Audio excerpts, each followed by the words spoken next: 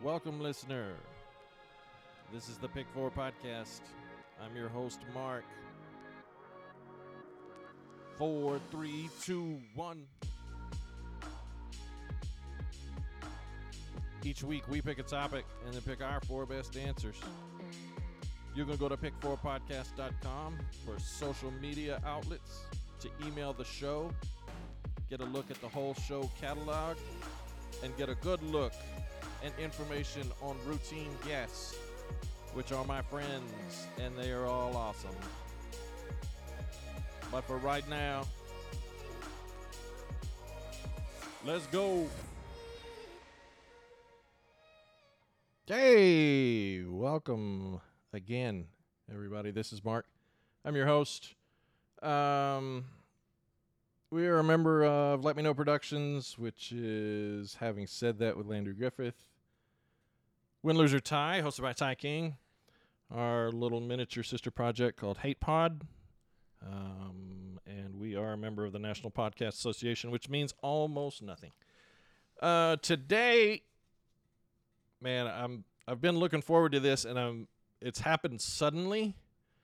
And I feel like I've put enough work in to be competent. Hopefully, we're going to find out. My guest today is Jeremy Arnold. Now, Jeremy Arnold is a U.S. Army veteran who, for you local folks, graduated from Friendship High School in 2005, then attended Lubbock Christian University, where he graduated in 2009, and enlisted in the United States Army after that, and then was deployed to Afghanistan in 3 separate tours. Afghanistan being the hot button news topic on a global scale, wouldn't you say, right now? Yeah, seems like it. Mindy had posted on Facebook a while back looking for some new guests. She and Jeremy had chatted a little bit, and Jeremy expressed some interest in coming on, and then he actually reached out to me Monday. Is that right? Something like that. Yeah, and of course this was in the middle of things going terribly south in Afghanistan, so I hustled an episode together and invited Jeremy over, and he's agreed to come talk with us. We're going to try to shed some light from a serviceman's perspective during his 3 tours. Jeremy, tell us a little bit about your time here, and then what made you decide to go ahead and enlist after LCU. So, well, for those of you, the class of 2005 in Friendship, you may remember me, you may not remember me. But I actually come from a family that has a lot of service members. My dad served in the Air Force for 10 years. My grandpa had been in the Air Force. I have a bunch of uncles and cousins who served in different branches of the military. So growing up, I always knew that I wanted to join the military. I just kind of felt that passion to serve because of my family members, and because of kind of growing up, I was instilled with a lot of love for the country, and, had a very patriotic perspective. So I always knew I wanted to join. I actually did not want to go to college out of high school. Oh, really? Yeah, I actually really wanted to enlist right out of high school. My dad convinced me otherwise.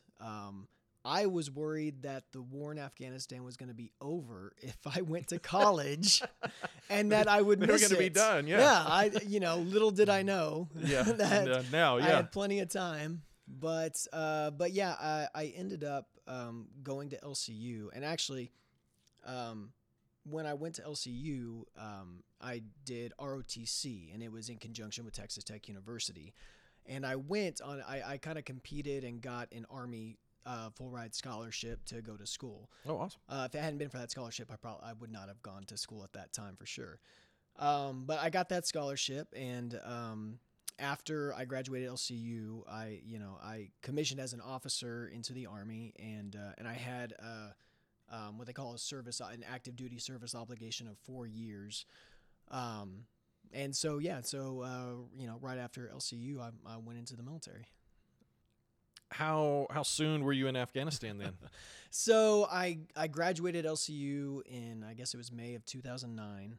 and then I went to the Basic Officer Leadership course at Fort Sill. And then I finished all of my initial officer training in December. By December of 2009, I was done with all my officer training. And my first duty station was Fort Lee, Virginia. I reported there in January of 2010. And when I first got there, I actually went to my brigade commander, and this is not recommended. If you're a brand new second lieutenant in the Army, do not go directly to your brigade commander. That is a no-no. I did not know that at the time. But nobody told you that no, beforehand? I mean, no one really told me that beforehand. I went to him, and I just said, hey, sir, I want to deploy to Afghanistan. I want to do convoy security as soon as I can. And it was Colonel Steve Cherry at the time, and he looked at me and said, "Yep, I got the unit for you." And it was what was it? It was the end of May, beginning of June. I think beginning of June that I was in Afghanistan. Wow. So that's roughly about a year from when I graduated LCU to finishing all my training and then being in Afghanistan in June of 2010. What sort of preparation is there then once you know that you're fixing to go out of the country? What kind of time frame do they give you, and what, if anything, special do you have to do before you actually get on the plane to fly across? It all depends. A saying in the Army is that a saying that goes on is that it's MET-TC dependent, which MET-TC stands for Mission Enemy Time Troop Terrain Civilian Consideration. Okay. And it's all the things you have to think about before you do a mission. And anytime there's like uncertainty, everyone always says, well, it's MET-TC dependent. So it all depends on the type of unit that you're a part of. It all depends on what your mission is going to be. What the preparation is going to be like. When I got to my unit, we were deploying as a company. So we were roughly about 150 soldiers in this one company that was going to deploy to Afghanistan specifically to do convoy security. And we were going to fall under a battalion command that was already there in country, typically most units don't deploy in a size that small as just a company. But I was in the logistics world, and that's kind of how the logistics world does it as compared to like infantry guys or artillery guys. They typically would deploy as brigades, which is a couple levels higher than a company, and go that route. But the way they do it in the logistics world is, they'll do it in smaller size units like that. Okay. When I got to the unit, they were already in kind of this training mode for that mission. There's a bunch of qualifications that you have to go through before you do it. Everyone has to be certified to drive the gun trucks. Everyone has to be certified on all the different types of weapon systems. And then you just do a bunch of different training events to kind of help prepare you. A big threat back then, and probably still is, was IEDs, which are improvised explosive devices. Yeah. So we did a lot of training about spotting and detecting and dealing with IEDs. That was a huge portion of what we did. We actually even had there were these civilian contractors who had been active duty military members before. I don't know how they arranged this training, but they even took us out to this like specific course, and we spent like a whole week with these guys, just spotting IEDs and doing all sorts of stuff like that. So it's as you get closer and closer to your departure date, the training just kind of gets more and more focused, and and everyone gets qualified on everything, and and then you go. You and I talked for 15 or 20 minutes there before we ever turned the record button on there. What was the prevailing attitude among service members when you got there in 2010? So like as far as everybody had a clear mission, obviously, like within your company, yeah, and within your brigade, but the overall outlook, what did, if there was one, I guess. So that was kind of interesting because 2010 was the year of the big surge in Afghanistan, where troop levels got up to 100,000 strong in country. Before then, I think the highest they had been was something like 15 or 20,000, I want to say, somewhere around there. And the big focus had been Iraq before then. And we had a bunch of guys in our company who had deployed to Iraq before, even guys that had deployed several times to Iraq. We didn't have a single guy who had ever deployed to Afghanistan before then. So this was 2010. Iraq had already been going on for 7 years at that point. Afghanistan was kind of the smaller operation as compared to Iraq back then. So we didn't have a single guy who had deployed to Afghanistan. And of course I came in with no experience. I was a brand new second lieutenant, but I had privates who had already deployed to Iraq and had more experience than I did. But that's just kind of typically how it goes. What was funny is we leaned a lot on our Iraq guys who had deployed to Iraq, because it's like, okay, they had deployed, they had been in combat before, so we kind of leaned on them a lot during our training. And when we got to Afghanistan, all of our Iraq guys were like, "Oh, this is way different." Really? Yeah, this is a brand new ball game. So when we being much more serious. Just a different type of enemy, a different type of terrain, a different type of fighting style. It was new to them. So when we hit the ground, it was like, oh. So everybody was sort of. Everyone was new. Everyone was new and to learning. Afghanistan. Okay. So that was interesting. It was just an interesting development. Kind of the perspective of someone who had never deployed before too. The trip to Afghanistan is kind of crazy, and it's a very long journey where you go from your home station to generally Ireland or Germany, and then from like Germany to Kyrgyzstan. And as we were flying into the country, this was taking several days, and a lot of times we didn't even know where we were going when we got on the plane. Yeah. And all of a sudden we landed in Kyrgyzstan, and I literally, the pilot announced, okay, we just landed in Kyrgyzstan. And I'm like, I've never even heard of Kyrgyzstan. I don't know. I can't point to it on a map. How close are we to Afghanistan? What's going on? A lot of guys were just like, okay, I guess we're in Kyrgyzstan now. And then we waited in Kyrgyzstan for a couple of days, and a bunch of us who had never deployed before. There was a pretty well-established air base that we were at in Kyrgyzstan, and they had phones that we could call back to and stuff. So we were all making like last-minute phone calls to families and stuff before we were getting on the planes. And no concept of what was going to happen in Afghanistan. I was making my last phone calls, and I was thinking, okay, the plane's going into Afghanistan. I'm like, I don't know what's going to happen. Like, the moment we cross into Afghan airspace, we're going to start getting shot at. Yeah. Just kind of that nervousness that happened. A bunch of us new guys were kind of, none of us were saying stuff like that, but you could tell we were all kind of like feeling it, like what's going to happen as soon as we get in there. Yeah, the elephant in the room. Yeah. Nobody wants to say out loud. Yeah. And we land on Bagram Air Base, which was the biggest base that we had in Afghanistan. Bagram was so big, it had tens of thousands of people. It's like its own city. Oh yeah, it had a bus route. It was so big there was a bus route on Bagram. It was huge. Tens of thousands of people, tons of civilians, contractors, military personnel. It was kind of crazy. But the moment we landed on Bagram and we're walking off the plane, Bagram is just completely surrounded by mountains.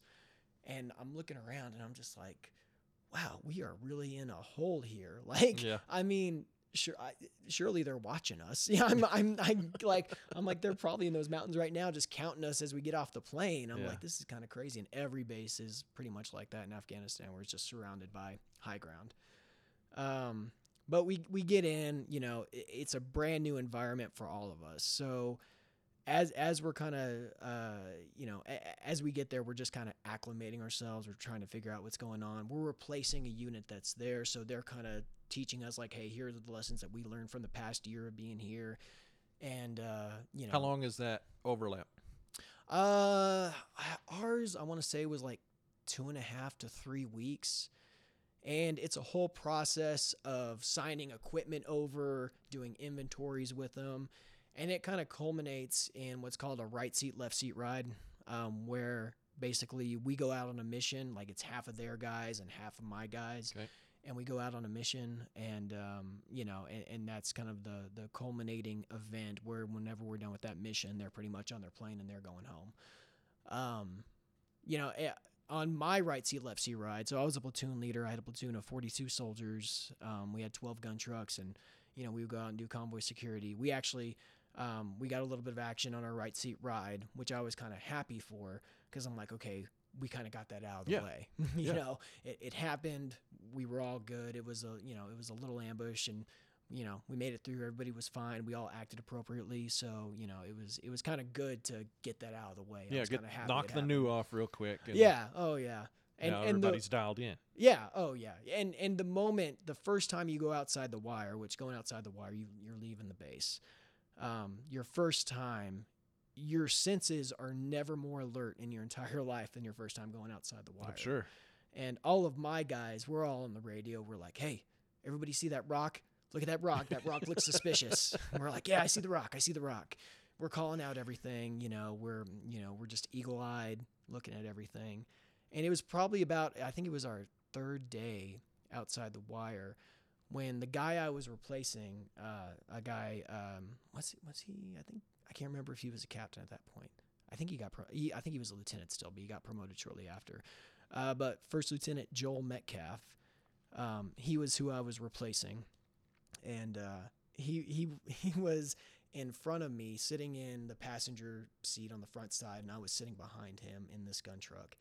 And kind of the way our first action happened, I thought he was messing around with me because we were going through this city, and all of a sudden he said, "Hey, you see that group of guys on the right side of the road?" And I'm like, "Yeah, I see them."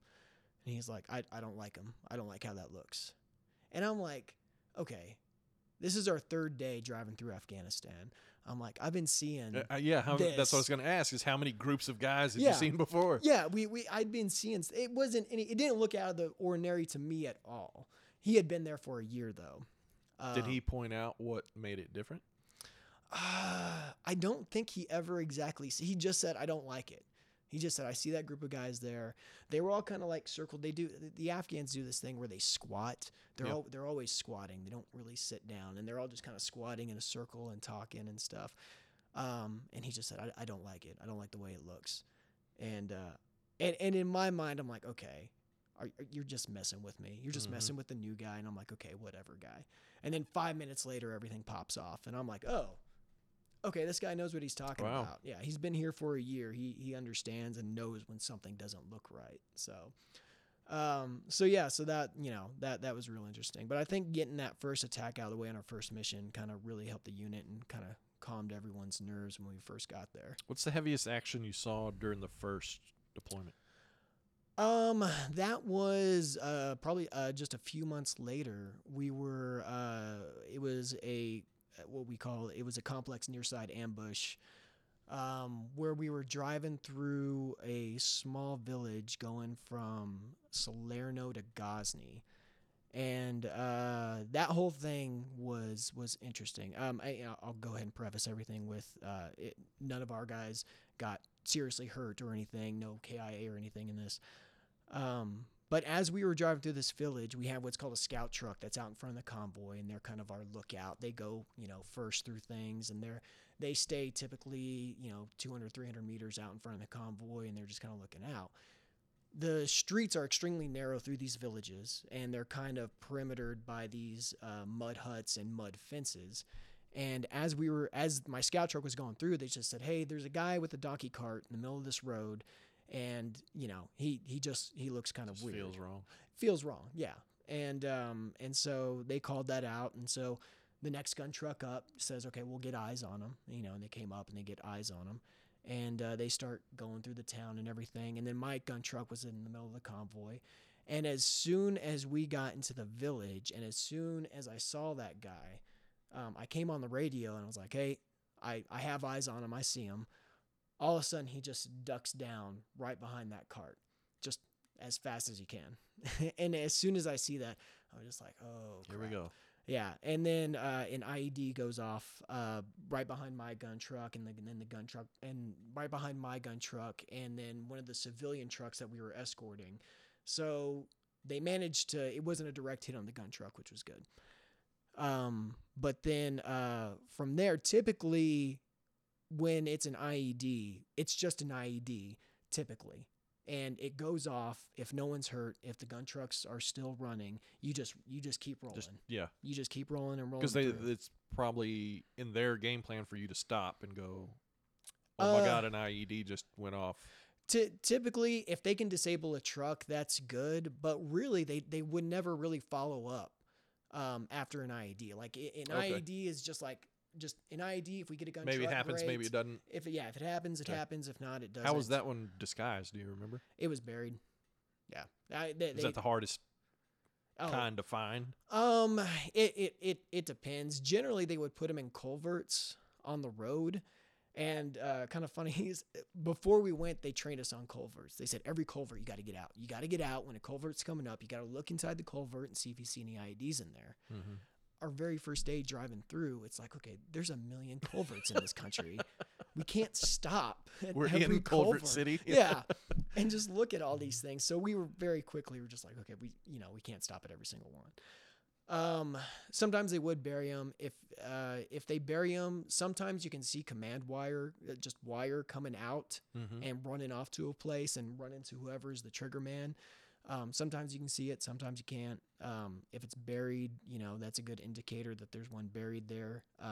We just didn't see any indicators that one was there and it was buried, but luckily it wasn't a direct hit, and we were in MRAPs, which were mine resistant ambush protected vehicles, very heavily armored vehicles, specifically designed to take For that IED reason. hits. Yeah, they have like this V-shaped hole bottom that is like designed to deflect the blast. If the blast, if you get a hit, it's like a whole thing designed for IEDs.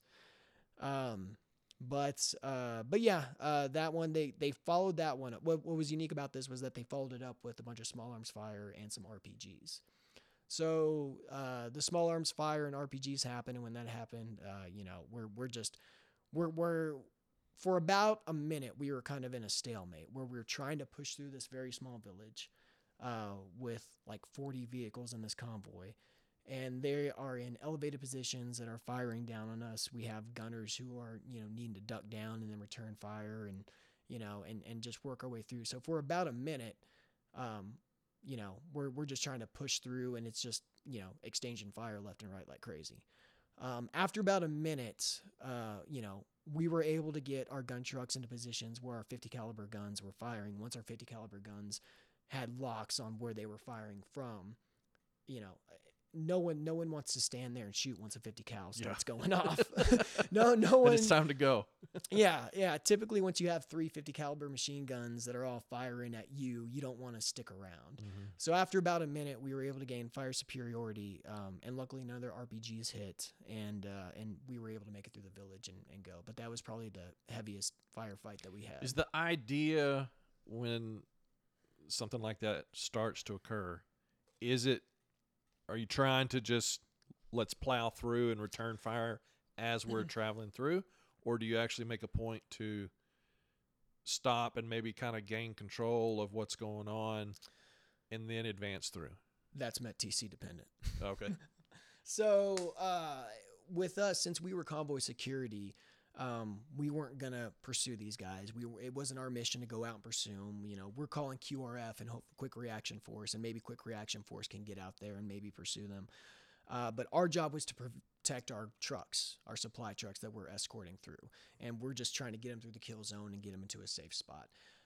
In that village, typically what we would have, if we were in an open area and not in that village, my gun truck would have pulled off to the side of the road and just stayed there and engaged in a stationary spot while the rest of the convoy rolls through. Okay. But since we were in such a small village, there's no room to maneuver. There's no room to do any of that. So it's just like everyone has to push through. Hightail it. Yeah, and we got to get through the kill zone, as quick as we can.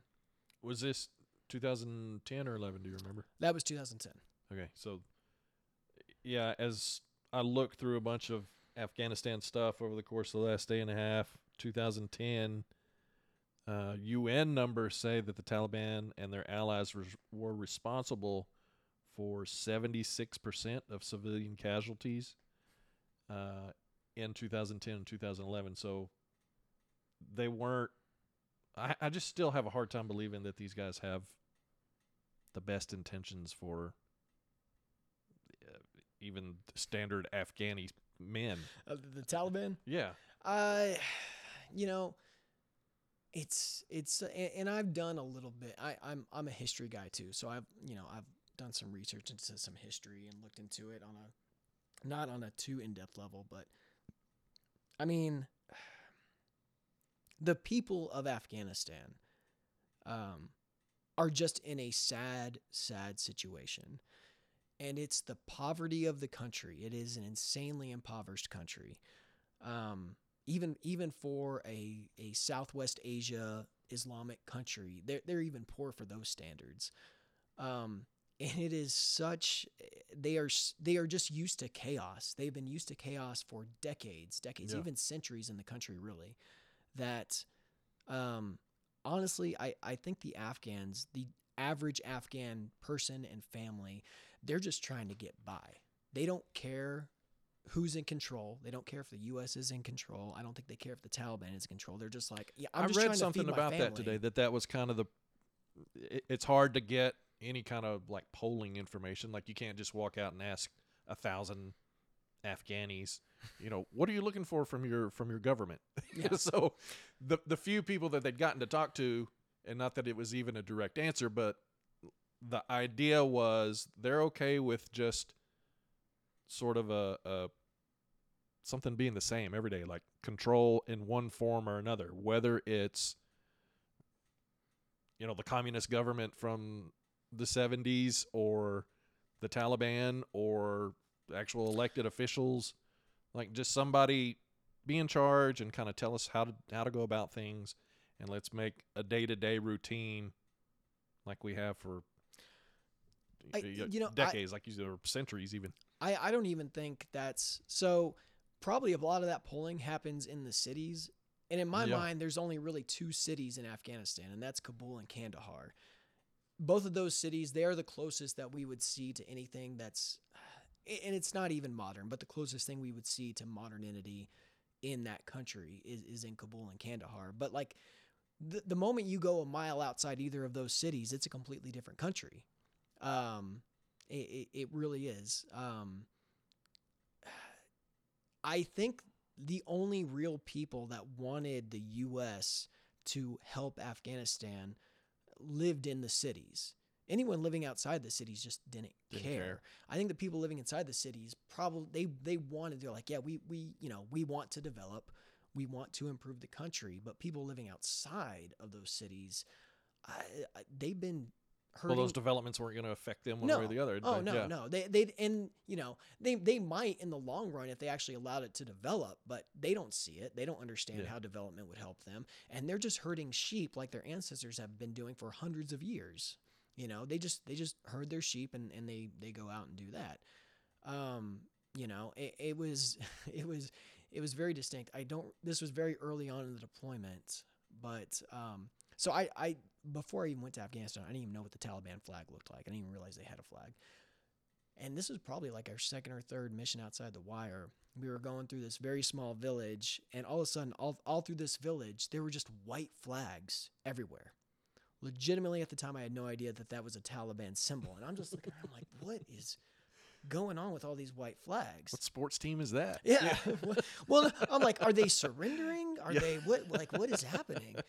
And I sent this. So there, you have in your truck, you have this thing called a BFT, and it's hooked up to a satellite, and you can talk to your battalion headquarters back, where on Bagram. And I sent a quick situation report back to battalion. I'm like, hey, here's a note for the S2, the intelligence officer. I'm like, there's a bunch of white flags in this city. I don't know what's going on, but there's just white flags everywhere. Like almost every house just had a white flag out.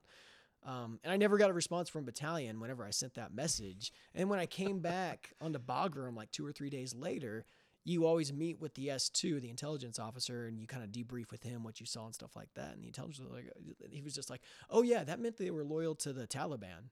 And I'm just like, wait, he didn't what? answer you because in his mind, that's something you probably would have known already anyway. I don't know, maybe.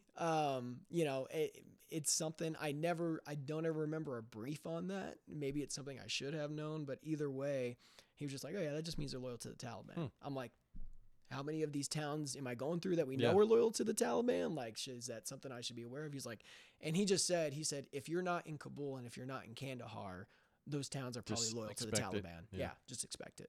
Wow.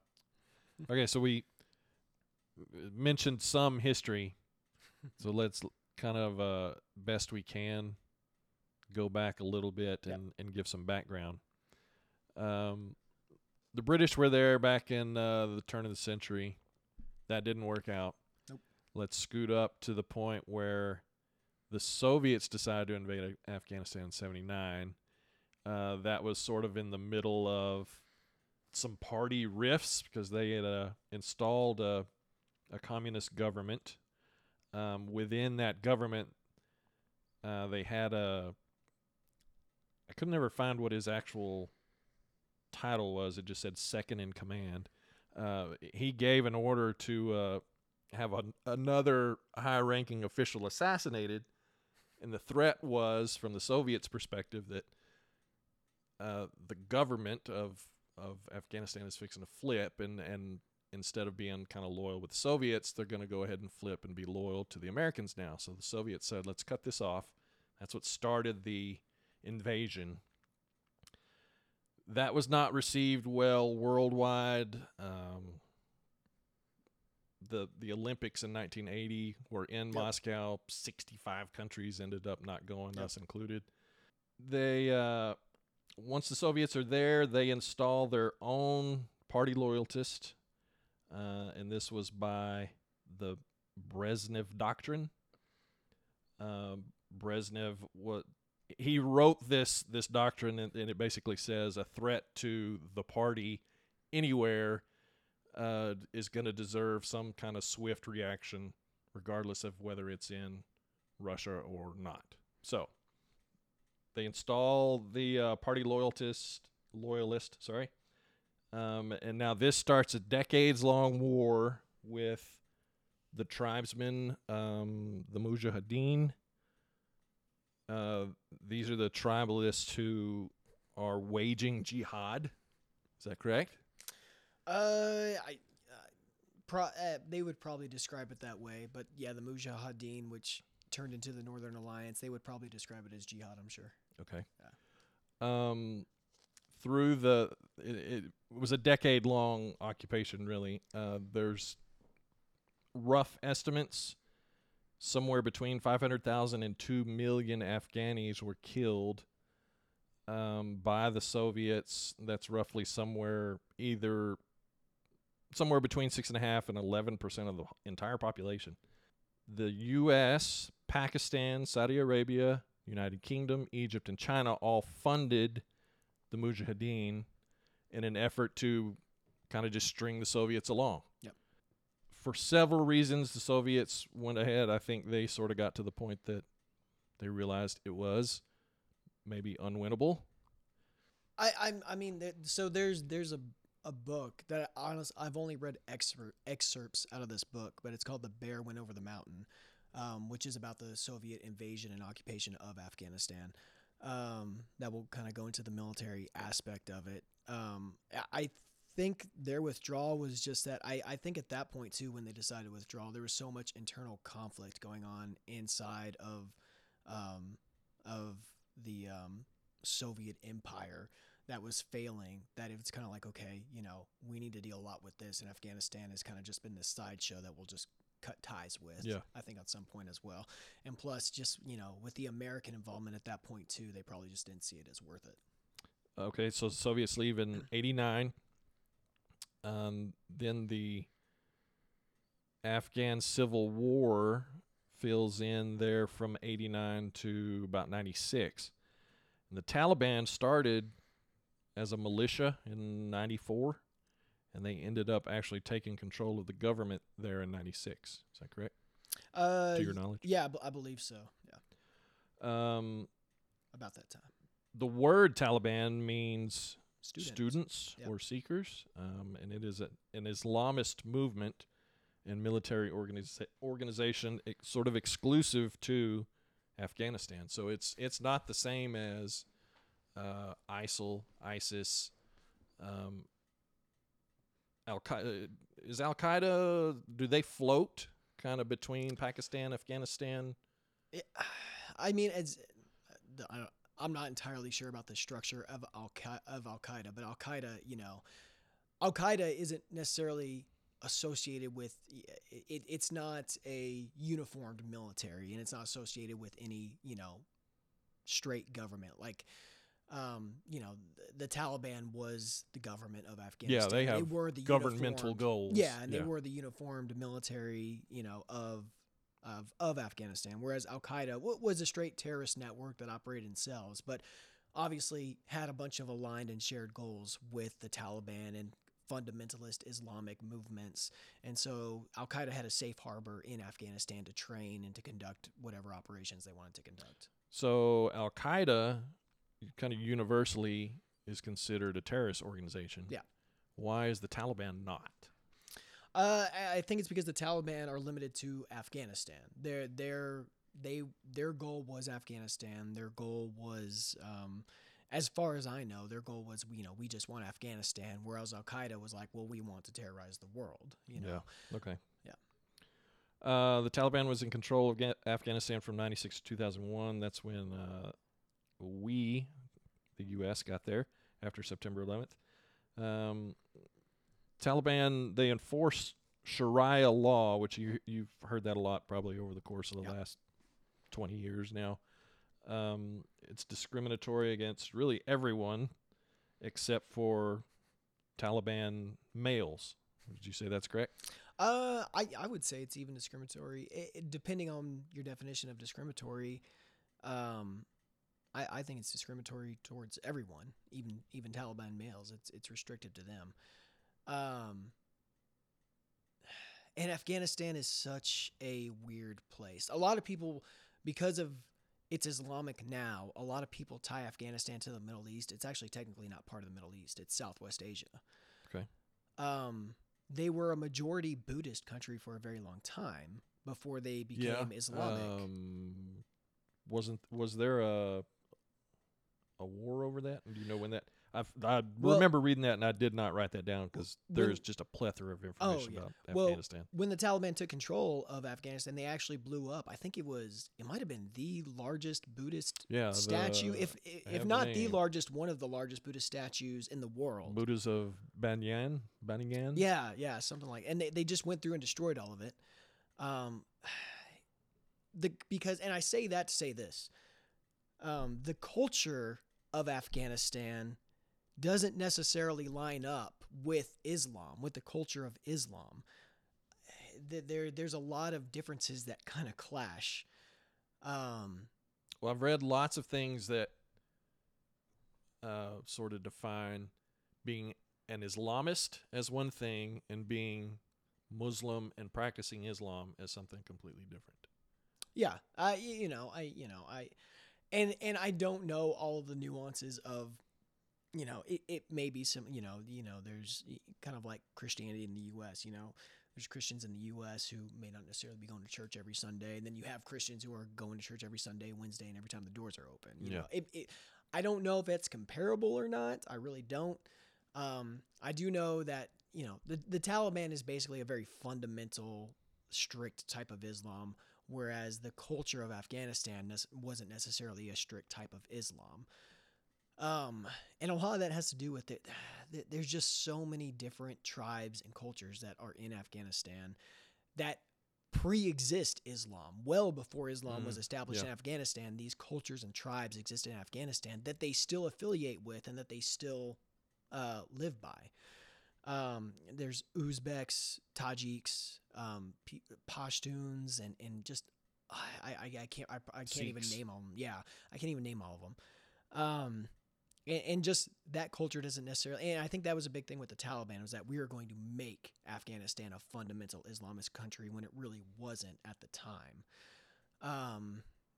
One interesting I point out to people, and this is in no way a defense of the Taliban, by the way, but one thing I point out to people who really, and this is a big thing that I find a lot of people don't know, and this is a terrible part of the culture of Afghanistan is they have this tradition. I don't even know how it started or why it still exists, of basically child molestation. It's a cultural thing in Afghanistan. One big gripe that the people of Afghanistan had against the Taliban was that the Taliban outlawed that. Really? Yeah. Yeah. Wow. So, in no way is that a defense of the Taliban. But in a lot of ways, it's like, oh man, At least that's they kinda don't screwed molest up. kids. Yeah, at least the Taliban isn't, is not molesting children. Good grief. So there's just the culture of Afghanistan versus Islam is a whole topic in and of itself. Part of that, the Sharia law, girls 10 or older don't go to school anymore. Women can't work outside of healthcare, and the only thing they can do there is treat other women. Women must be escorted by male relatives and are whipped and even executed if they break any of these rules. Yes? Sounds par for the course. Yeah. Let's see. Okay, so you come home in 2011. Yes. Then we redeploy in 2013. Yes. So in between 2011 2013, I got married about a month after I came home from Afghanistan to my wonderful wife, Cassie Arnold.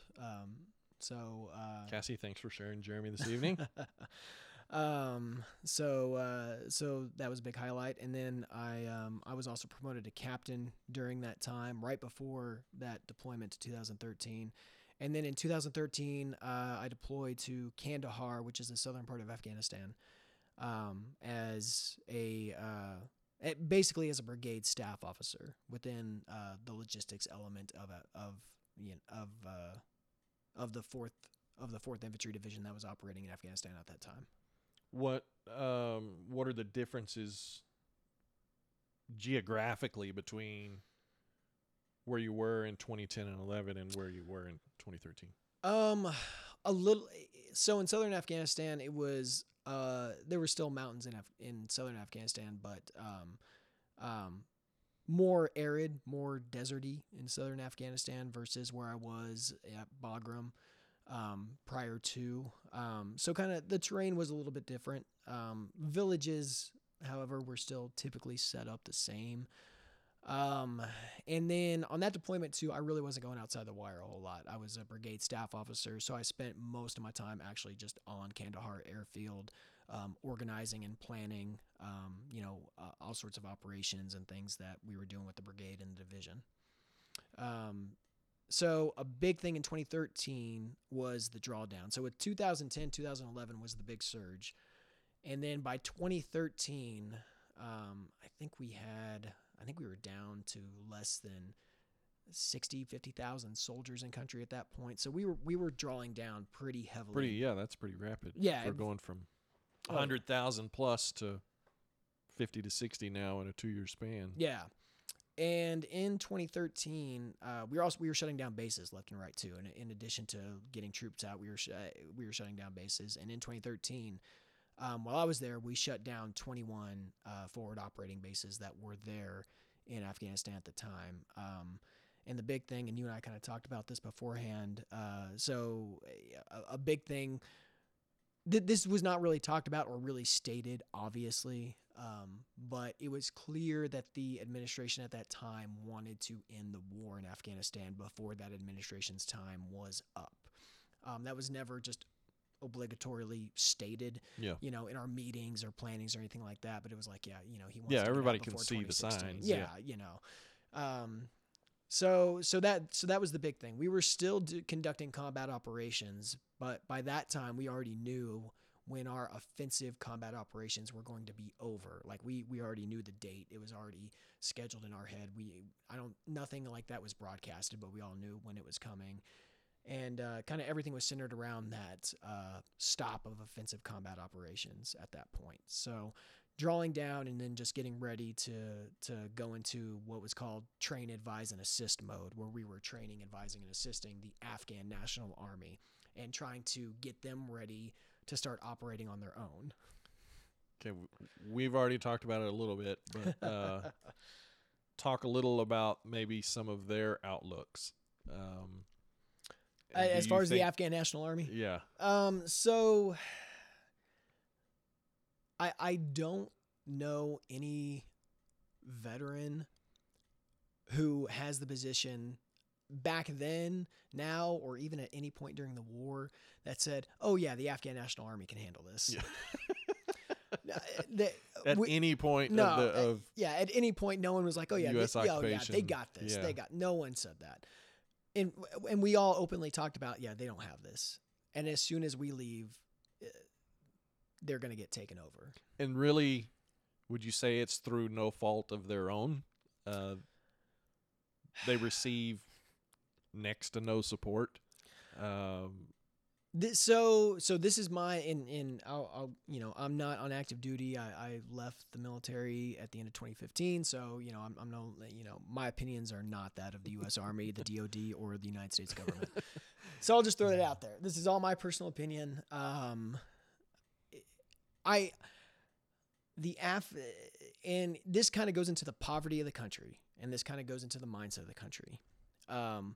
They did not have the will to continue on with the operation.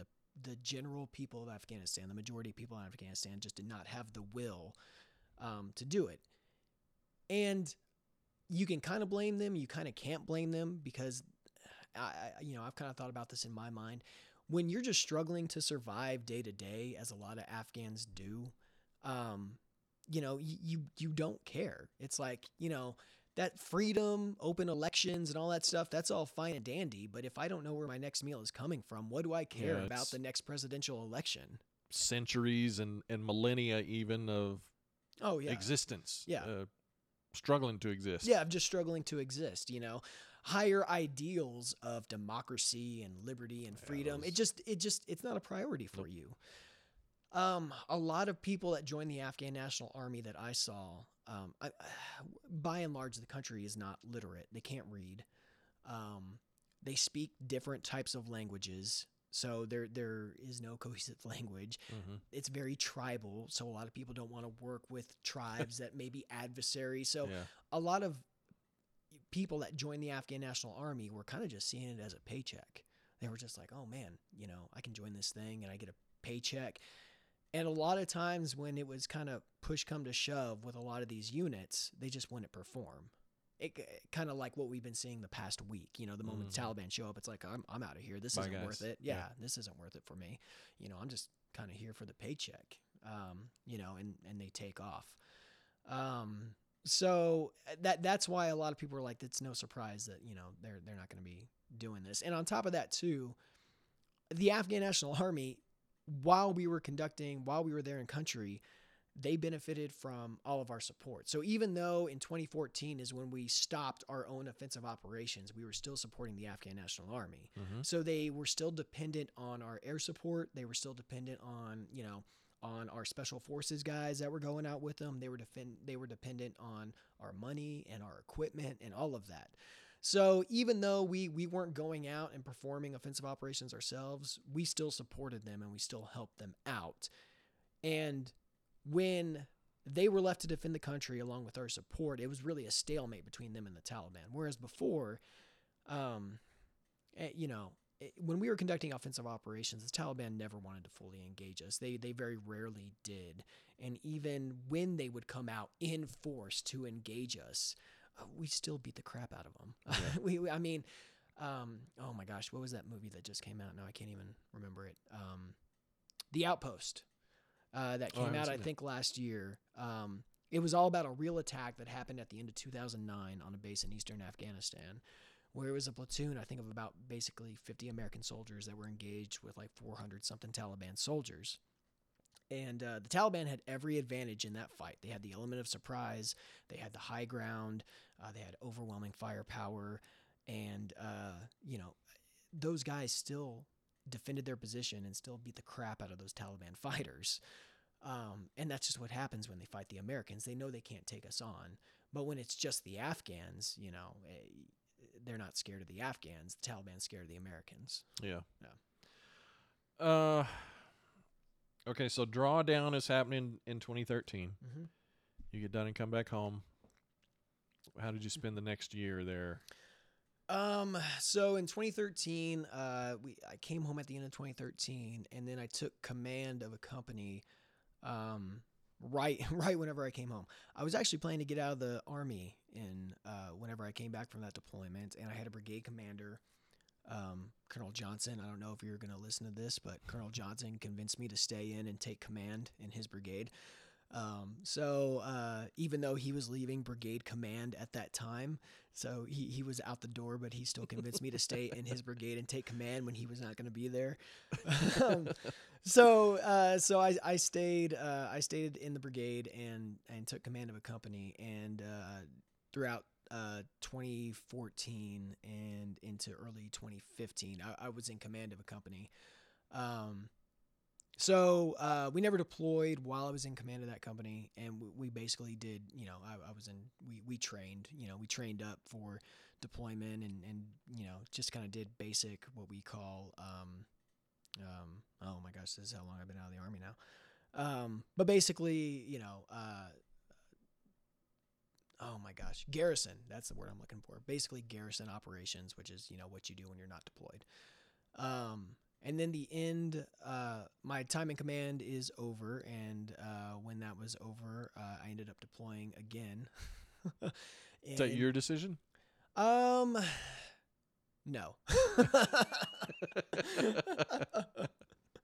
But I ended up deploying again as a liaison officer to northern Afghanistan. So I didn't even really deploy with a unit. I kind of just deployed to fill this slot of a captain who had been there previously. And I actually worked as a liaison officer in northern Afghanistan, a place called Camp Marmal, which is outside of Mazar-i-Sharif in northern Afghanistan.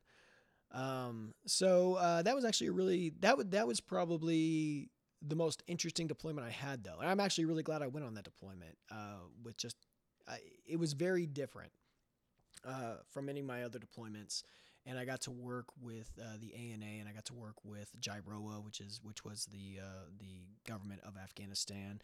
And I worked a little bit with the governor of Balkh province, a guy named Ata Mohammed Noor, who had been a Mujahideen fighter. And oh, really? Yeah, and that he's a very interesting fellow. So that was a very interesting deployment, and that was in 2015. I was actually mid to late 2015. That was an interesting time because we were done with offensive operations and we were just doing train, advise, and assist missions. Still. And at that point, while I was there, the Taliban actually took over the city of Kunduz, which is in northern Afghanistan. And we worked with the 209th Afghan Corps on basically a plan to retake the city of Kunduz, which they went out and did. But yeah, that was a very interesting time. And Ata Mohammed Noor, so he was the governor of Balkh province. Is this an elected position, or considering he's Mujahideen, or? So I believe he was elected. Now he was ousted after I had left. I think in 2018 he had kind of been ousted from the position, but then he kind of refused to give it up. And there's an interesting thing. So he was a Mujahideen fighter, and there's a guy who I guess he's no longer is because of everything that just happened, but the vice president of Afghanistan was a guy named Dostum. Him and Dostum kind of had their own internal war going on. They had both been Mujahideen fighters. They had both basically been warlords, and they had their own private armies and were fighting each other. Being a warlord is like a real thing in Afghanistan. Yeah, absolutely. Yeah, Ata Noor has his own private army. Dostum has his own private army. It's kind of a crazy thing.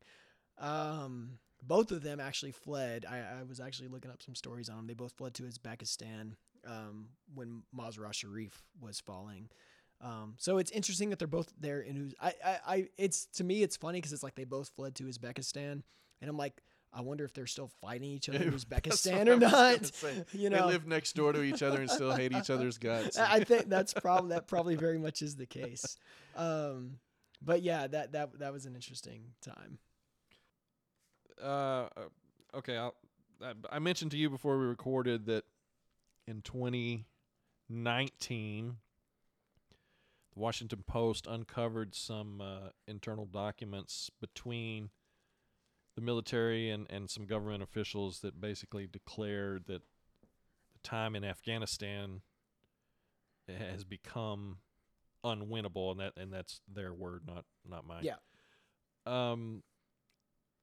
as a service member who served multiple tours in Afghanistan, what are your feelings towards hearing that statement, and then talk a little bit about your thoughts about how the last week has gone there? Like, what do you feel now, having seen how it's played out?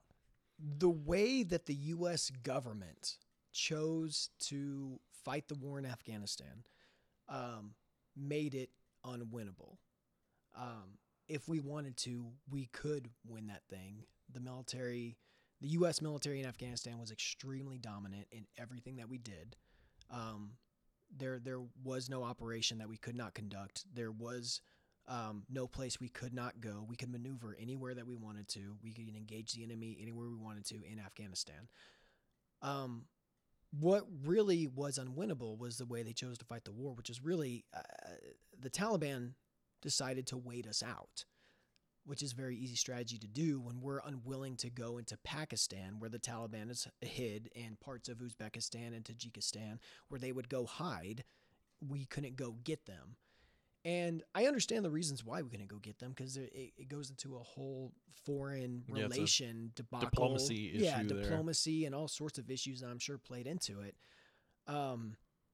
Had the U.S. government chose, and I don't know if this would have been disastrous, diplomatic wise or not. I don't know how the State Department and diplomats and operate really. So I don't know what the implications would have been, and I'm sure there were valid reasons to not go into those countries. But had we just said, you know what, we're going to pursue the Taliban wherever they are, no matter what country they are in, and we went into those countries, I think we very easily could have completely destroyed them.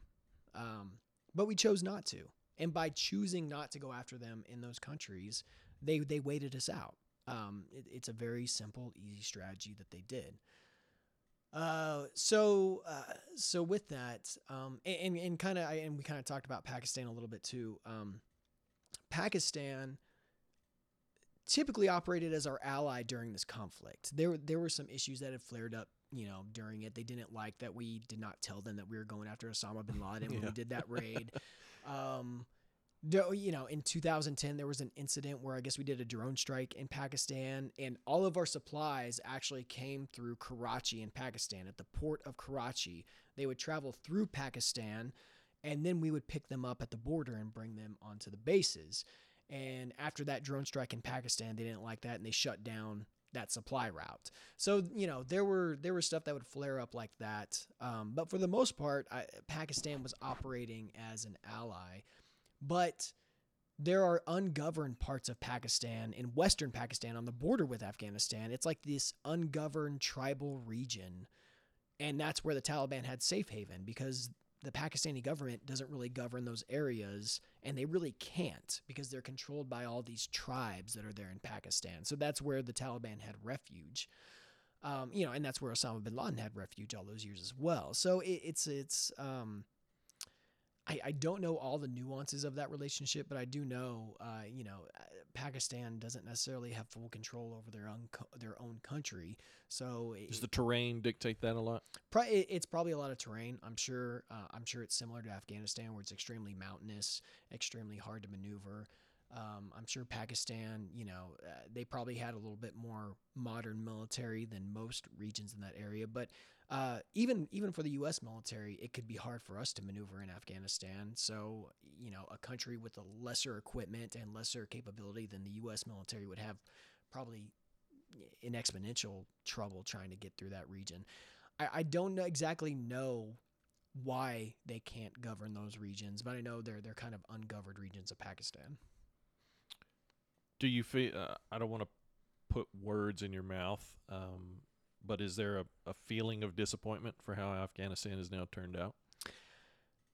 So, I think what's kind of been echoed, and generally how I feel, and I think how a lot of Afghan veterans feel,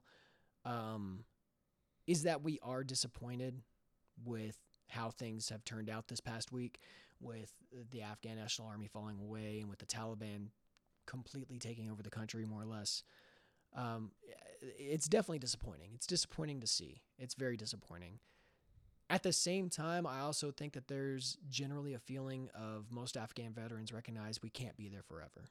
We just couldn't be there forever. And at some point, the people of Afghanistan were going to have to stand on their own. Yeah. And it kind of depends on what people's personal goals are with foreign U.S. policy. You know, if we had if you felt a real commitment to Afghanistan, then we need to stay there. If we stay in Afghanistan, if we keep a military presence in Afghanistan, that helps stabilize the government we set up and gives them a chance. If we leave Afghanistan like what we just did, then there's no chance. That's the simple math of it. Yeah.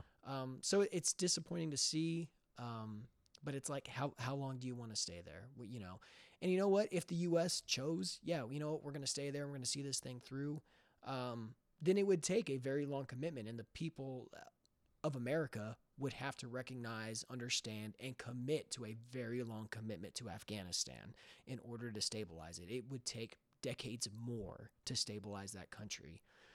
And trillions of dollars. And yeah, and even more money. And if that's the commitment the people of the U.S. wanted to do, then, you know, that's what it takes, and they need to understand that. Yeah. But I think it seems like the feeling of the U.S., it's like, okay, you know, how much longer are we going to stay there? You know, and I think people were kind of getting tired of all the money being spent there, of, you know, casualties in Afghanistan have gone down exponentially over the past few years, you know, because we don't do offensive combat operations more.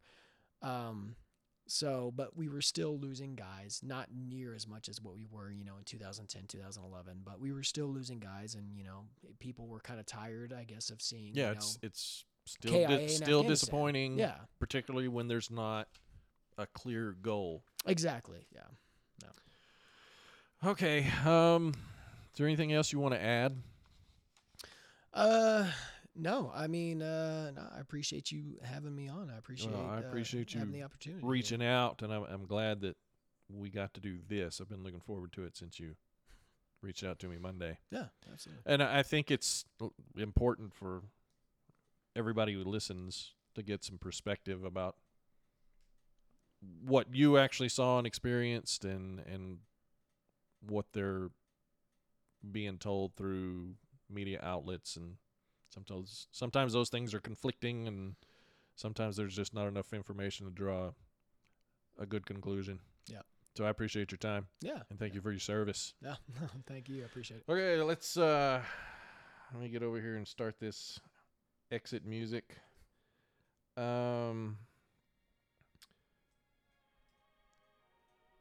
Appreciate everybody checking in this week.